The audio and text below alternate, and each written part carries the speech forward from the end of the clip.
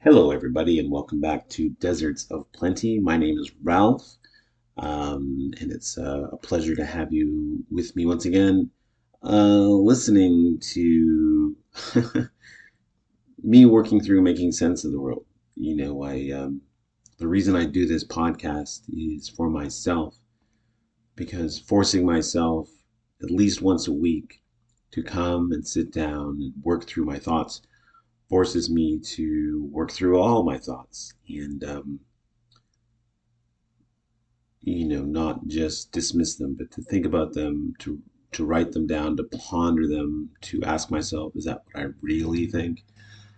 How do I know that's true, or why do I believe that's true? And along the way, I'm pleased to welcome you with me. So today I want to talk about habits, good ones and bad ones, and ways to think about changing them. Adopting good habits, getting rid of bad habits. And I'll share with you one of the ways that I was able to, and I'm not done yet. I haven't completed the journey on it yet, but I'm very proud of, excuse me, how far I've come with it. So, the first thing I want to just mention is the book Atomic Habits by James Clear. And a highly recommended read. It's an easy, quick read with a lot of very useful information. So practical stuff that you can put into practice right away. And I've certainly done that, and I'll touch on one way that I've done that before I wrap up. But one of the central tenets of that book is changing action. So if you just picture a circle, or you can draw a circle on a piece of paper if you want to get a visual representation of this. If you learn better that way, I don't, but visual spatial is definitely a learning style, and it's not mine, but it belongs to some people for sure. So you have a circle, and in that circle you write the word identity. So that is so your identity is a core principle of who you are. So, a core principle of who you are might be that you are kind, or that I don't know, you always feel that the world is against you, that you're unlucky. This is an identity, and then around that you draw a bigger circle, and that bigger circle label thoughts. And then third circle that goes around both of those two that has actions. So you have an inner circle, which is identity, a larger circle that encompasses that around it, sort of like a dartboard. The rings from the bullseye is identity. Around that, um, the main part of the playing board, I guess, if you're thinking of a dartboard, would be your thoughts. And then outside that, outside the dartboard, in the circle around that, out of play, would be actions. So our identity creates our thoughts, and our thoughts give rise to actions. So um, if your identity is, well, I'm just trying to think of anything at all. Like my identity is, oh, I am someone who takes care of himself or them oneself. So therefore, my thoughts are, oh well, I'd better, go to bed early. I better get ample rest. I'm someone who takes care of myself. Therefore, I'm someone who gets a lot of rest. I eat a balanced diet. I exercise. I drink plenty of water, and that gives rise to your actions. You go to bed at 10:30. You make your meals at home. You drink 2 to 3 liters of water a day. So identity gives rise to your thoughts, and your thoughts dictate the actions. Now, when it comes to adopting a new habit, the main way most of us do that is we start on the outside and we change our actions first. So let's say the classic example is someone's New Year's Day made a New Year's resolution to get in shape. So the first thing that one tends to do is go to the gym, change their actions. and they go to the gym and they work out for an hour and they feel terrible. The next day they wake up and everything hurts. They drag their butt back a second time. It's worse. Uh, the typical range that people do this is I think they give up on the second week or the third week. It's when most people quit. And if anything, they maybe they weigh themselves, they've actually gained weight. So they're feeling terrible, they're seeing no changes, and so they abandon it. It's not for me. And that's a pretty common, series of events for people who make the New Year's resolution to, quote, get into shape. Excuse me, and end quote. So in the book Atomic Habits, what James Clear talks about is that's the wrong approach. That it takes a very long time for the actions to filter through and change your thoughts, which then filter through and change your identity. And so, a much more effective way to do that is to stick with it long enough to change your identity away from somebody who is out of shape and is looking to get into shape into somebody who has an identity of I am someone who is in shape or I am someone who takes care of oneself. And that will change your thoughts. So, well, yeah, well, that's great, but how do you do that? Well, his opinion and advice, and this is in the book, but I think he makes the case very clearly that almost none of this comes from him. It's from talking to people and putting together what he's learned from other people. But the main point here is that, oh, well, if you want to change your behavior, you have to change your thoughts. So you have to change your thoughts away from someone who's out of shape and become someone who takes care of themselves. So, and to do that, you want to go to the gym. So on day one, you go to the gym and you stay for a minute. You get there, you get into the right clothes, you get on a treadmill, you walk for 5 minutes, you go over, you learn how to lift one weight, use one machine, you go home. That's it. You come back 2 days later, do the same thing, 3 times a week, do the same thing. The second week you come back, you do one more thing. You stay 1% longer. So maybe the first time you stay 5 minutes, maybe the second week you stay 6 minutes. And for myself, anytime I injure myself and I don't work out for a few weeks, this is what I do. I go back and I work out a short amount of time, and then over the coming weeks, I get a little bit longer. So what this does is over time, the action of going to the gym changes your thoughts. Oh, it's time to go to the gym. I'm going to go to the gym, and then eventually that will filter through and will change your identity. Your identity will become someone who goes to the gym. I go to the gym. Yes, I do. I don't just have a gym membership that I never use. I go to the gym. Now, and then over time, once that becomes part of your identity, I am someone who goes to the gym. I am someone who, walks 8,000 or 10,000 steps a day. I am someone who does these things. Then it becomes part of your thoughts and it becomes more automatic. It becomes a habit. And like all habits, good or bad, they become hard to shake. I've been going to the gym now like almost 15 years. And it's just part of who I am. I don't if I don't go to the gym, which happens when I get injured or sick, or it happened when my daughter was born. I quit the gym for a year. So that was about a decade ago. I quit the gym for almost a year. I just didn't have time. Um, I feel miserable.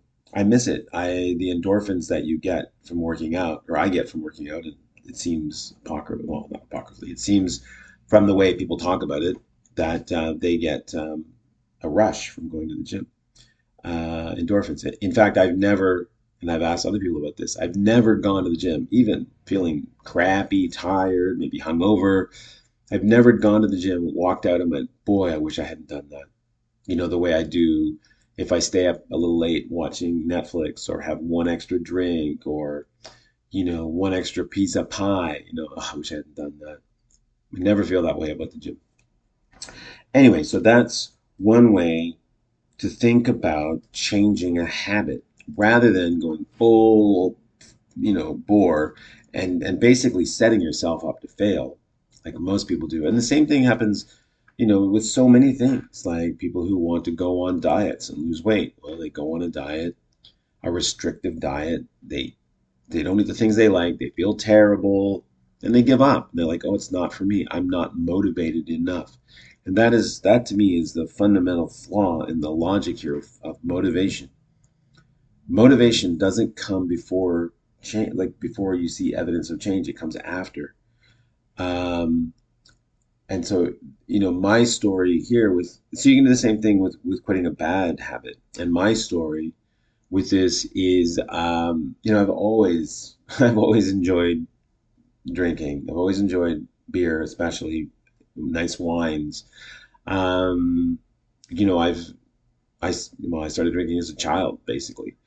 Uh, Going down into my dad's liquor cabinet and drinking because it was fun and um, just to be, naughty.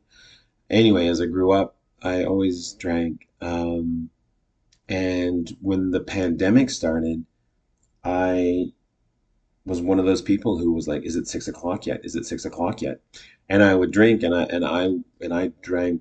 My drinking went up a lot, where it was very easy for me to have, 5 or 6 tall cans of beer a day and go to bed most nights a little tipsy. Um, anyway, I knew that had to change. I wanted it desperately to change, but I just couldn't. The things about addiction is it bypasses your frontal cortex. It's just, if addiction was easy to quit, everybody would do it. But it's not, because the process of deciding, whether to disengage from your addiction or doing it doesn't even go through the rational thinking part of your brain. It bypasses it entirely. And so it's not a conscious choice. You just do it. And then our brains will give us lots of reasons as to why it's okay. Anyway, I wanted to change that and knew there was no way I could just by desiring to do it. So what I did is I would start on Monday and I would collect, and I had a place in my kitchen where I would stack all the cans. So on Sunday night, I would look and I would count the cans that were empty, all the drinks that I had consumed that week. Remember, this was the pandemic, so I was only drinking at home. And so I could see a visual record of it. And that was the first thing that kind of like, oh my gosh, that's a lot. Um, and then from there, it became easier to see like the motivate, when I started to cut that number down. And as that number started to come down, then I started getting really motivated towards cutting that down. And so my first step was to have one night a week, Mondays, where I wasn't going to drink. And and I'll tell you, the first few Mondays were hard. And then I probably drank too much on Tuesdays. And then eventually over time, well, Tuesdays. And I would have Monday, Tuesday every week. And then it was Sunday, Monday, Tuesday. And then it was Sunday, Monday, Tuesday, Wednesday. And that's where I am now. Uh, I limit alcohol consumption to 3 days a week, and most often now that's 2 days a week, because on the weekends I have my daughter. I don't drink, and I'm drinking less. So I went from drinking about 6 tall cans a day, which is about, I think, what, 8 standard drinks per day. Way, way. I mean, in a day I was drinking more than the recommended per week. And then I got that down to about 3 standard drinks per day, which is where I was just a little while ago.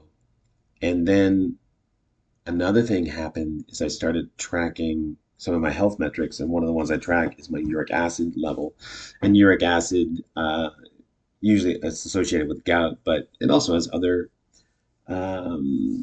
health related um, issues surrounding it, including high blood pressure. So I started tracking my uric acid, and it was fairly high. It was higher than the recommended level. And so I kept tracking it, and then independently, as my alcohol consumption went down below 2 drinks per day, I noticed a steep decline in my uric acid concentration. And when I saw that, well, now I feel much more motivated to stop drinking even more.